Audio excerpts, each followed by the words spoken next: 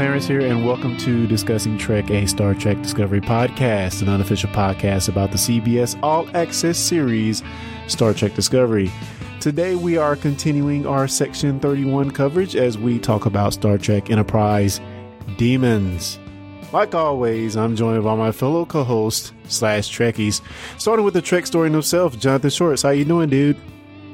Doing good, man. Doing good. Glad to be on for another night of podcasting. Cool. How about you guys? Doing great, man. Any happenings going on in the world of Mr. Jonathan Shorts?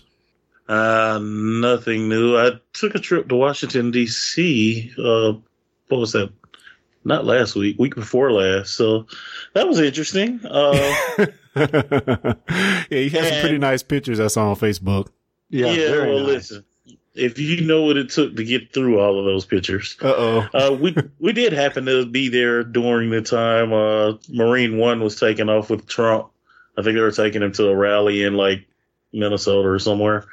So we just happened to be parked there, and then like they blocked Constitution Avenue off, and like they brought dogs out sniffing all the cars, and we didn't know what was going on. So we asked like the Secret Service lady, I guess that's who we finally figured out she was, and she said, well, I can just tell you, if you have about 30 minutes, you probably just want to stay around. You may or may not see something interesting. Ah, cool. And then all of a sudden we see snipers coming up everywhere. Oh, man. But it was cool, man. It was cool. I should have taken Carrie's advice and not rented a car. That probably cost us more money than anything. Wow. Just parking and anyway. But I can go on and on about that. It was a good trip. I would like to go back, though. Cool. And also on this podcast, we have the Who story himself, Cal Jones. How you doing, man? Hey, I can't complain. I'm back watching Star Trek, and last night I was watching Doctor Who and The Walking Dead. So, hey, I'm not complaining. Yeah, man. How's it going? What's going on in the world of Cal Jones? Like I said, Doctor Who and that's about it, Doctor huh? Who. All the time? Yeah. So that, we've been having some fun talking to our friend Lee Shackelford for discussing about Doctor Who. Very good review last week. We reviewed Rosa, which was the story of Rosa Parks. Actually, one of the favorite episodes that I've ever edited of all the episodes that we've done. That for some reason was one of my favorites. So yeah, Doctor Who 24/7. Awesome, man. Awesome. Well, glad to have you both on for this review of Demons. What we do on this podcast is review each episode of Star Trek Discovery in somewhat excessive detail, in addition to talking all things Trek. If you like this show and you want to show your support, then head on over to patreon.com/discussingtrek, where you can follow and contribute for as little as $1 a month. Just chip in if you would like, and we would definitely appreciate it. But before we get into our review of Demons, let's take a quick look at Trek news. But even before that, let me back up just a little bit. Even before that, I want to talk about a bit of errata from a friend of the show and co-host on Discussing Who, Mr. Lee Shackelford, who gave some excellent points on our review of the animated series episode Beyond the Farthest Star. We made some comments about the science of the episode, and in fact, our science was wrong. Bum, bum, bum. We were talking about the dead star should have been a black hole, and maybe I think that was me that actually said that, to be honest. So let me just read what I found from a quick Google search, and of course Mr. Shackelford was right. A white dwarf is a stellar remnant and can be considered a dead star in that regard. A dead star is one that has no more nuclear fusion. When a star dies, it leaves some remnant behind. Depending on the mass of the star, the remnant can be a white dwarf, a neutron star, or a black hole. So in that particular episode, our science was wrong. And Lee also gave some good thoughts on how the show affected him, having actually grown up watching Star Trek and seeing it taken off the air, and then having some nugget to watch when he was a little bit older, as maybe a 9-10-year-old, and watching the show being brought back as it was intended, a children's show, because that's what it was intended to be. And we kind of debated that on our review as well. So yeah, just good to get feedback from him being a lover of Trek. Speaking of some more Star Trek animated news, as we get into the news, a new Star Trek animated series has been announced. CBS All Access has set phasers to funny with the announcement of a 2-season commitment of Star Trek Lower Decks, an animated comedy from Emmy Award winner Mike McMahon. The show will follow the support crew serving on one of Starfleet's least important ships. McMahon is best known as a writer on Rick and Morty, where he also serves as a story editor and writer's assistant for the show. He has also written the upcoming Harry Mudd-centric installment of Star Trek Short Treks. What do you guys think? A comedy-based, dare I even say Orville-esque Star Trek show in the animated world? What do you guys think? See, that right there, Orville. I just wonder if you're trying to capture a little bit of the Orville audience, and maybe that might not work, maybe? I'm not sure. I don't know, man. I think people take Star Trek very seriously. And I don't know if that's completely going to work. You know, I think of episodes where they kind of played on sort of the same kind of vibe, especially in Star Trek, Voyager. There was a particular episode where they took some of the crew from the lower decks and they brought them up to, be trained by Tuvok. Because, you know, some of these crew members were newer and, you know, as the Voyager got stranded in the Delta Quadrant, they really didn't have the time or the, I guess, proper training to become proper crew members. And they're kind of just wasting away on the lower decks. And to me, this is exactly what this kind of is. Now, as for Star Trek being funny, a completely funny episode, I don't know. Have you guys ever seen Rick and Morty? No, but don't they have a comic strip or something? Rick and Morty is a show on Rick and Morty is a show that's on Cartoon Network. But didn't it start as like a comic strip? Oh, I don't know. That I have no idea. But if you have seen this show, it is kind of out there as far as kind of the places they go. But it does have I do love the sense of science in that show, even though it's weird and crazy. The main character, Rick, is kind of like think Doc Brown on steroids from Back to the Future. That's basically who he is. A lot of time travel, a lot of paradoxes in their shows. And I have to say their shows are real well written for what they are. If we bring that same kind of sentiment over to Star Trek, I think it could be good, but still comedy and Star Trek. Don't know. Okay, so I don't know. It happens more than I guess I would say. DS9 has the most comedy, I would think. I mean, especially like the episode where they had the baseball game against the Vulcans. Yeah, that's true. I mean, that pretty much was an entire comedy episode. Yeah, you know, it could work if the cartoon or these characters that they're creating in some way parody or make fun or make in jokes about things we know in Star Trek that makes things funny that we see all the time in Star Trek. Case in point, you know, they're the people who make the packs of the food that make the bananas or whatever that from the replicators, and you find some story about how that stuff is actually made, and the next time you see somebody using the replicator on a serious Star Trek, that becomes funny. Yeah. So if you know what I'm saying, if they do it that way, that might make it interesting. It kind of worked for Orville. I mean, yeah. I can see that. I mean, that would make it interesting, like a new take on it. I would watch it. Yeah, cool. Well, I guess we will see whenever it debuts. I don't think we have a date for it yet or exact details other than knowing that it'll be a comedy. So, yeah, can't wait for that one. Moving on to some more news. IDW reveals a Captain Saru one-shot Discovery comic. At this past weekend's Destination Star Trek Birmingham convention in England, Star Trek comic publisher IDW announced the next Discovery graphic adventure coming in February entitled Captain Saru. The 42-page one-shot comic comes from Discovery comic writers Kristen Beyer and Mike Johnson. The tale will also feature interior artwork from longtime IDW illustrator Angel Hernandez. So we got the one shot with, Stamets last year, which I thought was very good. Very good. What do we think this whole idea of Captain Saru, and maybe more importantly, like, when does it take place? I think you hit the question right there, is when does it take place? Because if it's too far back and it's not tying to anything I can relate to, makes me wonder how important it would be to read it. You know what I'm saying? Yeah. Yeah. Any thoughts, John? I don't know.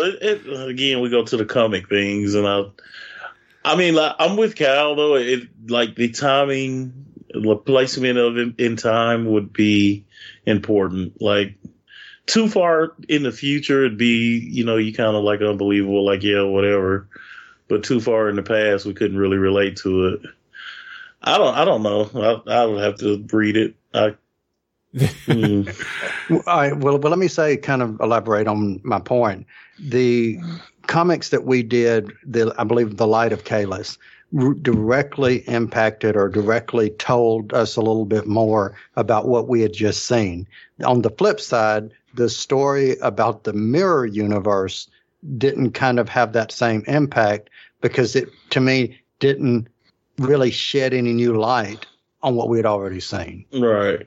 Yeah, and even like speaking again of that one shot with about Paul Stamets, I thought it was really great because it led right up into the very first episode. Well, not directly, but you know why the Glen is there, and you know why the Discovery is there, and you know why Stamets and his partner are behind this scientific mission and how they got involved. That's what that one shot is all about. So I'm hoping this is similar, but I think, we see Captain Saru. Is Saru really a captain? So I think some people have speculated the point before we reach the Enterprise, before we reach the Enterprise, but after they get their medals, maybe something happened. I don't know about that. That seems like too short of a time. It is. Yeah. So we'll see where they go with it. And I think that comes out again in, February of next year.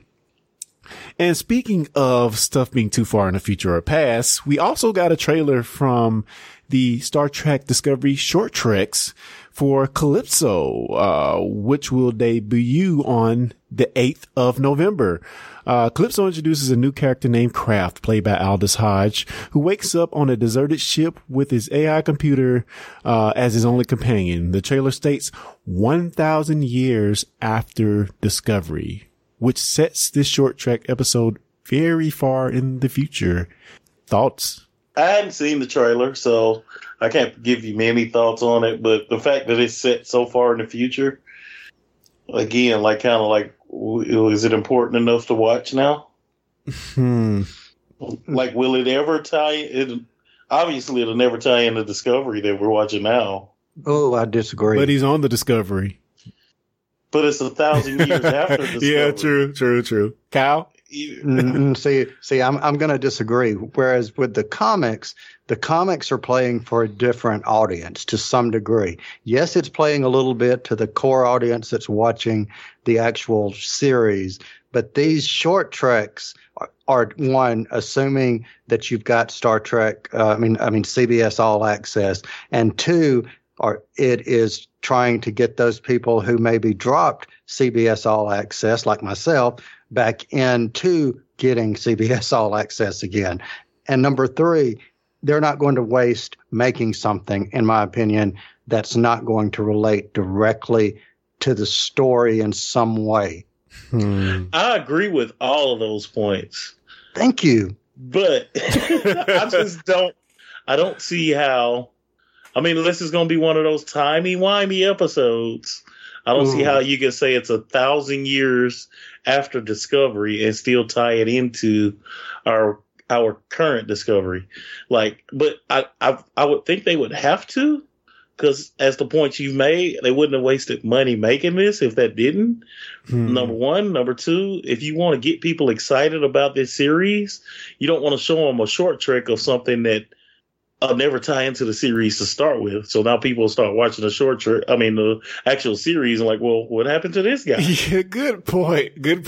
Cause if they go 1,000 years in the future and it's freaking awesome, people will be like, what? I want more of that. Right.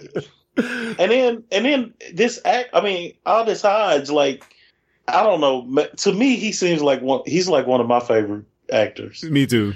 And like to see him in anything Star Trek is awesome to me. But to see him just once in a short trick and not anymore, like, why would you tease us with that? You know? Yeah, it does call into question, why would you waste him in a sense? Right. Cause like you said, they're going to obviously be fans of Aldous Hodge who are going to want to see the possibility of more of him in Star Trek Discovery. And the fact that you just like kind of alienated him off on this 1,000-year hiatus, I could see, that not being a good thing. So I don't know. But like I said, it could be one of those timey-wimey episodes, and it works out well. So we'll see.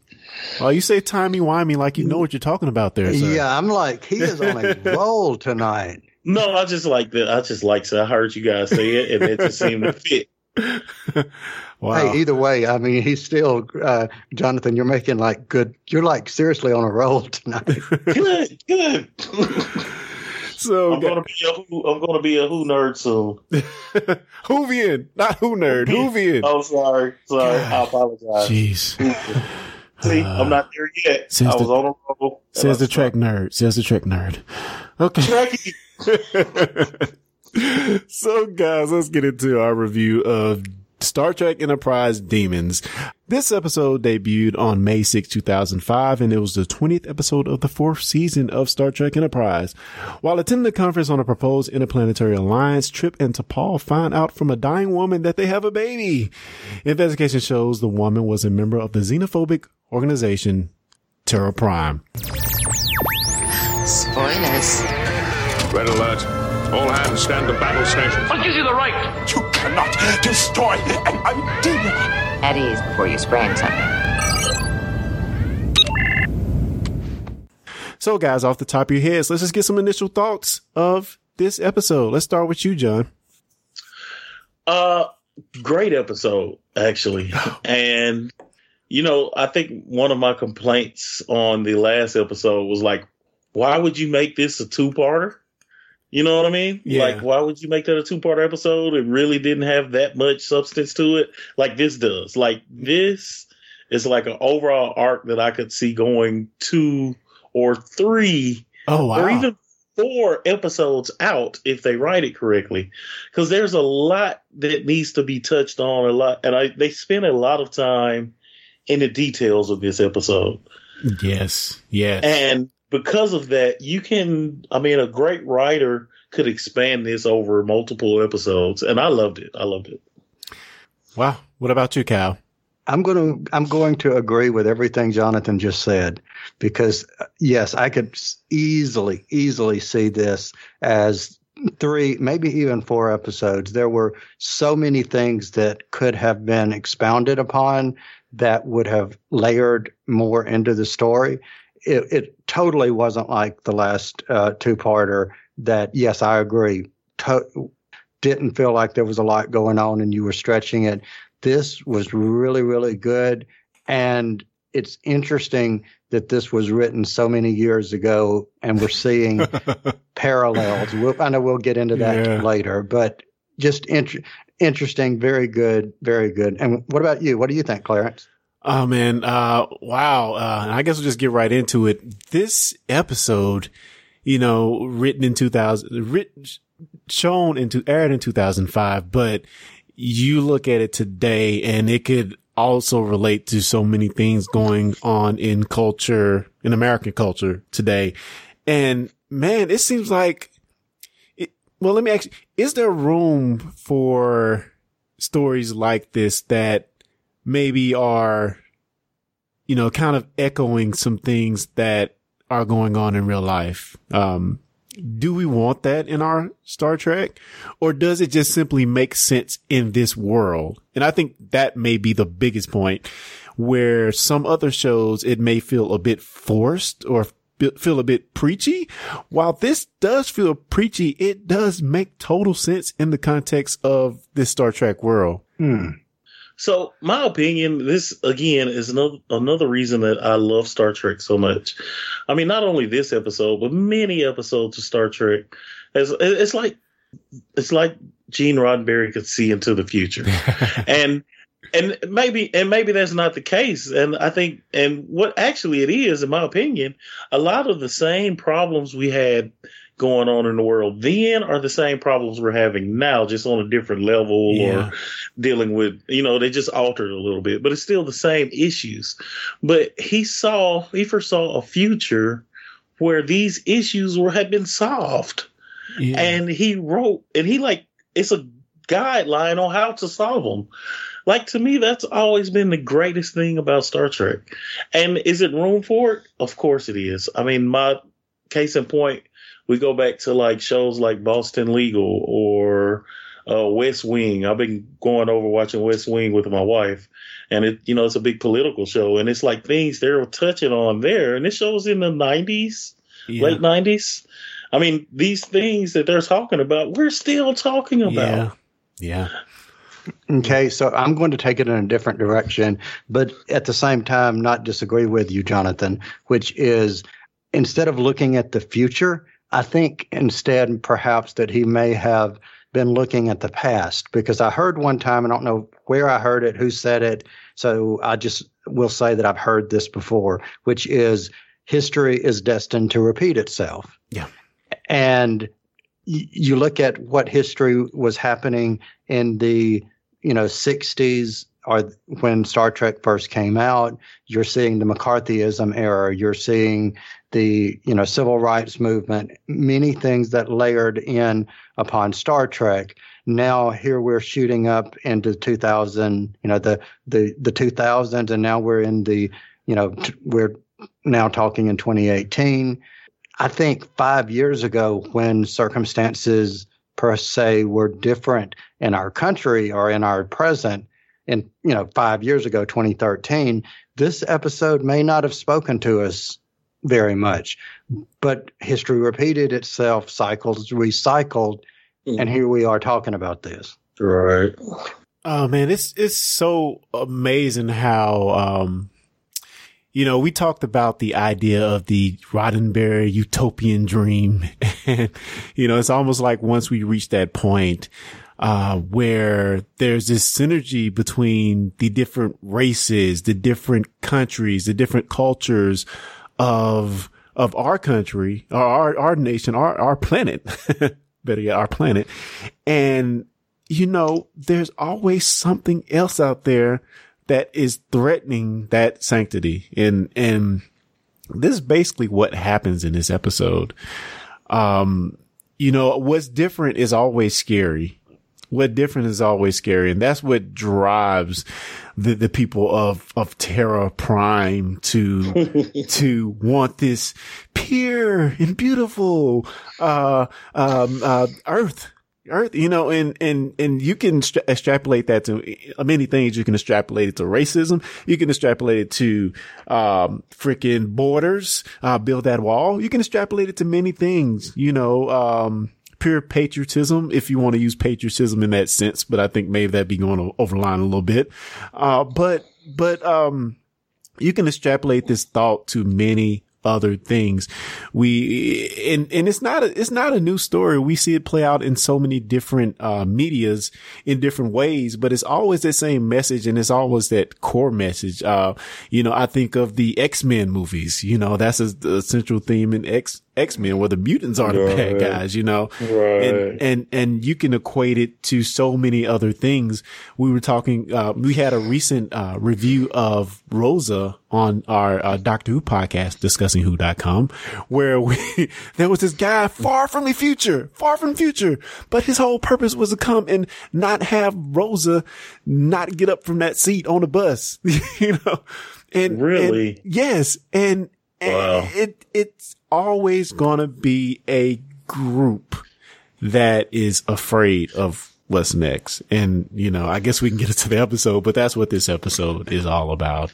And, that's, it's kind of a scary thing and Cal, you said something that to me is a scary thing, and it is the truth, unfortunately. And we try to not think of it, but the phrase history is destined to repeat itself. Like that just kind of dissembles your view of the future. Like I want to say everything will be better, but we're going to repeat the same mistakes over and over. Yeah. It's almost like how we learn in a sense. And if you notice that it's usually when you see these moments of change or these moments of, heightened one way where the pendulum swings one way or the other, whatever direction one way or the other might be, it's usually when those in power, whoever those in power may be, whatever category they may fit. In this case, it's the people who are, trying to make Earth great again, trying to make Earth great again.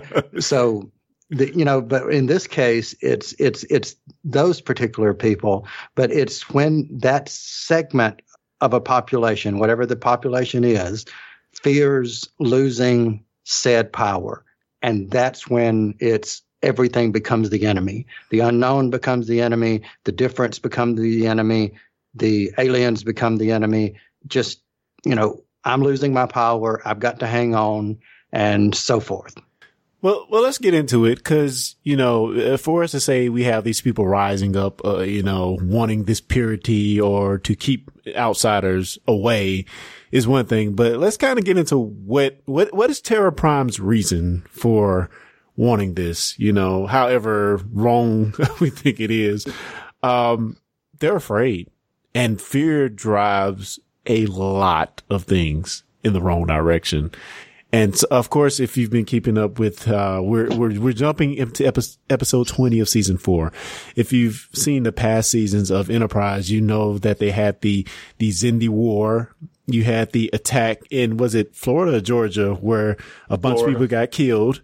And, is this a wrong reaction for this sense of purity? Yes, it's wrong, but in this case, we can at least say it's not totally seated in things that haven't directly affected them, because they've gone, Earth as a planet in the recent years in the Star Trek Enterprise universe has gone through some crap. They have gone through some crap, man. And it's almost like when you venture out, and this is kind of their point too.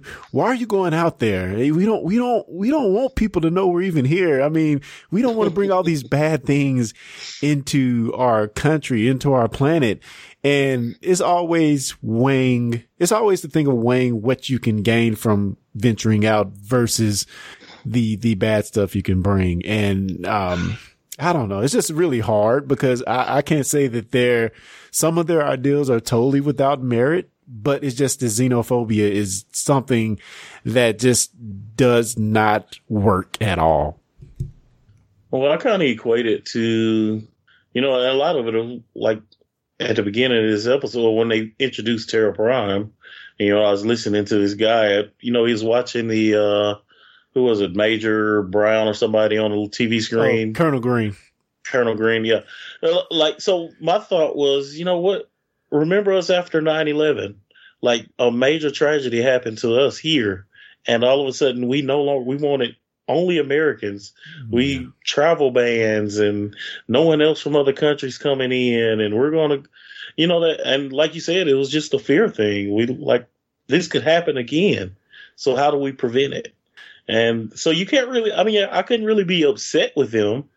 They were doing it the wrong way, but I understand. And like the guy in the mining, well, I don't know if we get that far in it, but he said, think about our kids. Yeah. Like our kids are walking the street out here and we don't know who they're walking with. Well, it always, go ahead. I'm sorry. No, you're fine. That's the point I was making. It's just, they have some merit to what they're saying. They just they found the wrong way to fix it. Yeah, and you always see the guys who are making these points to make this so-called revolution. They're always following something that's just a little too crazy to be believable, And this is, you just brought it up, the whole video of Colonel Green, and he explained the World War III and the to prevent radiation sickness from tarnishing generations down the line and making the humans a weaker race.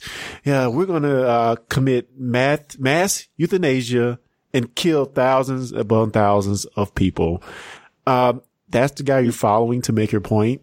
Right. Really? But see, I'm going to take up something you just said, Clarence, which was they follow people who do things that are just a little bit too much to be believable. Yeah. Yeah. So, I mean, it's really, really, really, really, really hard for me to not get any more political than I've already been on this episode tonight. But it's at the same time picking up something that Jonathan said about it being sad or it being scary.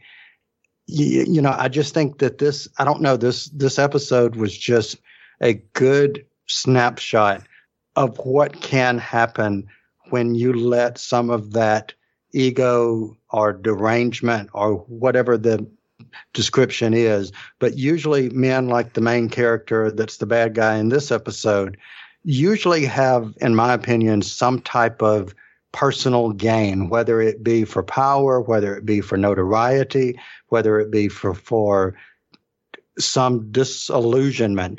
But he makes a statement, how will history remember him? And I think that's just some kind of ego thing that these people that do that, they have to have this overinflated, corrupt version of reality to some degree. Yeah. And then you have the idea of John Paxton. John Paxton? Am I saying that right? Paxton. And this is what really gets me, and maybe we can elaborate a little bit. But the whole idea of breeding this human Vulcan baby. This was really pissing me off. I haven't seen Terra Prime, which is the next episode of this two-part. I have not seen it, so I really can't even remember why the baby is there. But again, if like what Cal said, what's happened before is destined to repeat again. I think of the idea of how some people maybe in the past have considered, a black and white baby. Oh, that's a bad thing, and I'm talking back in American history and maybe other cultures as well. But yeah, they are using this baby. And again, I don't remember the next episode, but I think they're kind of just using it as an example of all the bad that can happen, which is really irks me. Really irks me. Mm. Yes. Yeah. So, what do you guys think of the Coalition of Planets and Nathan Samuels? Do you think this is a good thing, bringing all different alien races together? Never. All the races, all these different alien races, they need to stay, apart. Absolutely. I think it's a good idea. I mean, you learn from other things. You learn from your differences, and the differences make you stronger. I mean, is it going to be perfect? Absolutely not. But I guarantee you, if you got all of these discussing Trek co-host together in a room and kept us in a room for a week, by the end of the week, somebody is going to have disagreed with somebody else. I don't know which one of us it will be, but am I right? Yeah, you're right. Definitely. I guess moving along. So what do you guys think of the whole Mayweather thing and his girlfriend? I liked it. I really did like that. That was, again, that's like a whole nother level of stuff we could get into. Sleeping with the enemy. Yeah, that sucked. Poor Mayweather. Yeah, I feel sorry for him, man. I was sad. He didn't want to let her in, and he did, and oh, man, she's a spy. That's just horrible. I kind of look at him as kind of like Harry Kim, you finally get a woman and then there's something wrong with her. Harry Kim always get a woman and then it turns out to be like the evil twin or an alien that's trying to kill him. Poor Harry. All right, so let me ask you, I actually took this in a different direction, but a little bit the same direction. So is this the first time that we've ever seen, and this wasn't a quote unquote sex scene, but is this the first time we've ever seen two characters being intimate or having been intimate or whatever in Star Trek, or have we seen that before? I'm pretty sure not. I mean, I can think of right off the top of my head, Worf and Jadzia Dax. Yeah. Had a couple of scenes. Got you. Even Jadzia had a stripper at a party, but that was Yoshi and Archer Mirror Universe. Yeah. Well, the only reason I mentioned it was the thought that it gave me, or that popped into my head, was yes, it was not as graphic as what we saw in Discovery, but it's not the first time. No. They've explored it. Although that may be the first time, like, you actually seen like a full on bra strap. You know what I mean? Like, I think the other times, like, everybody was fully covered other than heads, like their head out or something. Yeah. Got you. Like, I think that's about as much. Well, I'm not even going to say as much nudity, because T'Pol had that episode where she was putting the cream on in the decontamination bag. That was like the first episode. Yeah. So, yeah, no, not the first time. Okay, I had problems with this episode too in certain parts. For instance, when T'Pol and Trip goes to the Orpheus facility on the moon, why not cover up T'Pol's ears? You know, you're going to a place where they probably hate aliens and they make no effort to conceal the fact that she's Vulcan. Ticked me off. Really ticked me off. You know what? Yeah, that did bother me. And that was my first thought when they were planning the mission. I was like, yeah, she's going to get her ears covered up. Exactly. And that was what I was looking for. As soon as I seen them as soon as that scene popped up with them in the mind, I was looking for that. And I couldn't tell if it was covered or they had tried to cover it. But at a certain point, you realize they didn't even try. Yeah. But there were other aliens in the mining facility. Yeah, that's true. That's true. That's true. And then just going a little bit further, I loved how in the mining scene where you had the guy kind of leading the people that were anti-alien. I love that it was a black guy. Really? Yeah. And the reason I loved it because it kind of spins it all on his head. We're way in the future. Race among humans doesn't really matter, you know, and it's something else to fight against. And now it doesn't matter what color you are. The aliens are bad, you know. I love that it kind of spent that on his head. And, you know, even Paxton's right-hand man was a black guy. So I thought that was pretty interesting. Yeah, they bald-head black guys in this episode. Oh, that's hurt. But you know, it's like it goes back to kind of what you were just saying, which was society has to have a villain. Yeah, this is true. Mm. All right, guys. Well, I think I've pretty much gone through my notes. We see where the Orpheus mining facility takes off and goes to Mars and taps into the Viridian Array, and they threaten to, you know, shoot anybody who defies them. So, guys, any other takeaways? Do you guys have any other notes on this episode that you wanted to go to before we kind of wrap things up?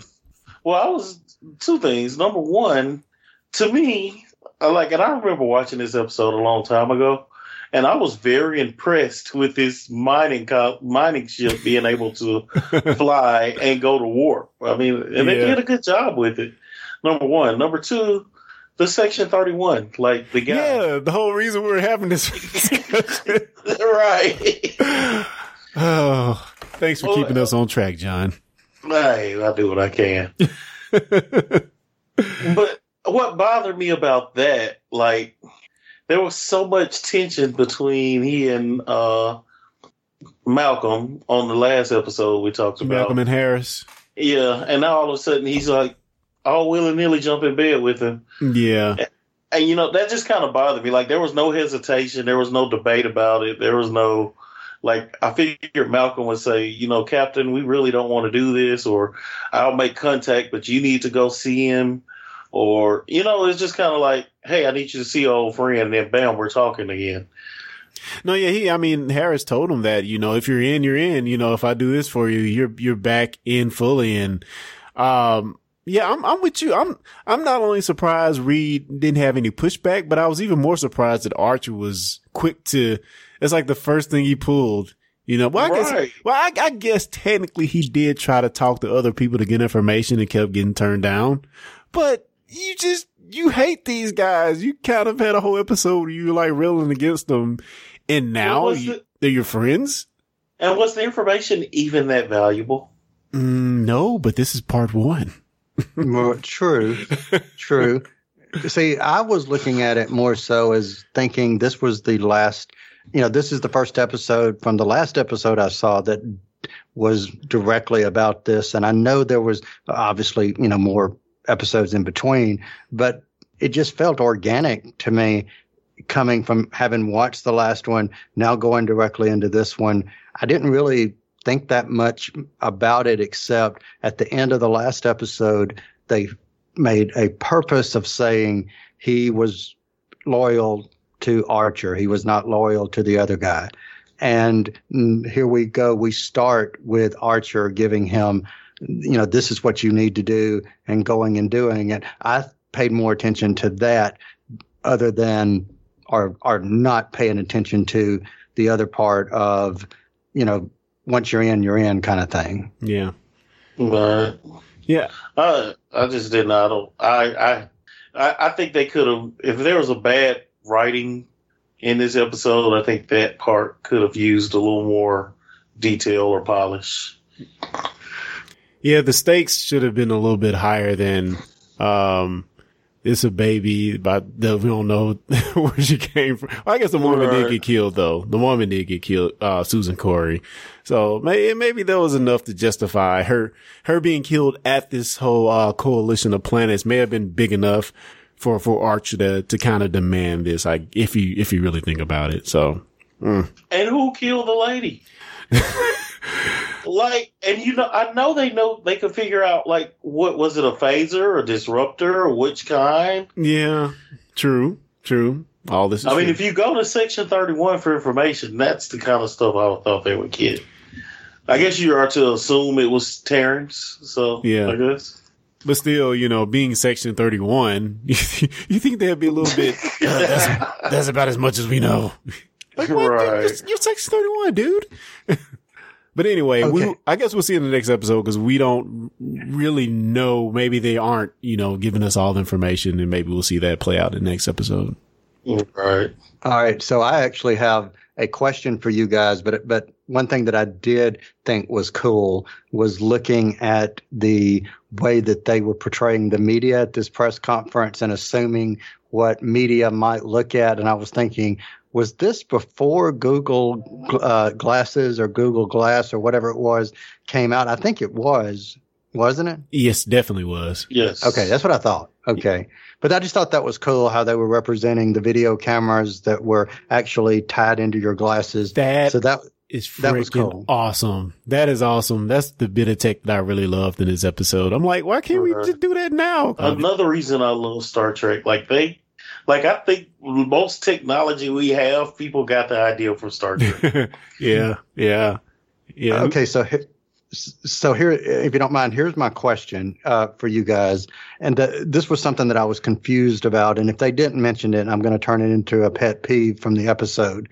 So they spent a lot of time talking about whether or not T'Pol had gotten pregnant and Trip didn't know about it, and back and forth and back and forth. Did they ever ask the question, how did they get our DNA and slice it together or mix it together? Like, how did they get his you-know-what and her you-know-what and put them together? I don't think they getting into that on this episode. I think it'll be the next episode. But I think right now, the way I took it at least, right now is just kind of like in Trip's head, she actually had the baby and is not telling him, or had the embryo removed and just not telling him about it, even though he's saying, I believe her. And in T'Pol's head, I think she's kind of thinking like, maybe this baby is from the future. Mm. Because, she says, as soon as Captain Archer told me, I knew I had a baby. Yeah. So help me out here. Have they ever been intimate prior to this? Oh, okay. All right. Yeah. So where you been, man? That. See, I couldn't remember, so I was sitting here missed the best parts. Okay. Gotcha. Yeah, they're like at this point they're pretty much been well known, and they've it's happened a couple of times. They've had relations. Yes. Yeah. Cool. Well, guys, I think we are ready to wrap things up on Star Trek Enterprise Demons. We will be covering the next episode, Terra Prime, in an upcoming review. So, guys, around the horn, is anybody working on anything podcast related or otherwise that you want to plug before we get out of here? John. Well, as you guys probably already know, Jeremy and I are working on J&J Starts Talking podcast. We released one episode. I have another one that I still have yet to edit and post. Hopefully I'll get that done this week. I've just had a pretty busy month, and we should be recording our next episode. I want to say the next couple of days, but we're not exactly sure. But stay tuned for that. Check out our Facebook page. Cool. And also, Cal Jones, man, anything you're working on the podcast related or otherwise that you want to talk about? All right. If anyone wants to hear some other things that Clarence and I are working on, you can check out our other shows on discussingnetwork.com. All right, guys. Well, thanks to you guys for joining us. I really appreciate it. And guys out there, if you have seen this episode, Star Trek Enterprise Demons, and have questions or comments or, just feedback, you can send that into fans@discussingtrek.com, as well as hit us up on the various social medias. And please like and subscribe in all those various places. Until next time, guys. Live long and prosper.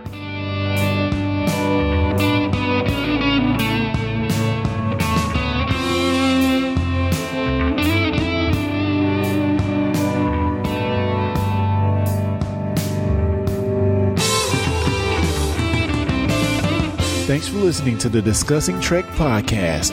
For more information, go to discussingtrek.com/subscribe.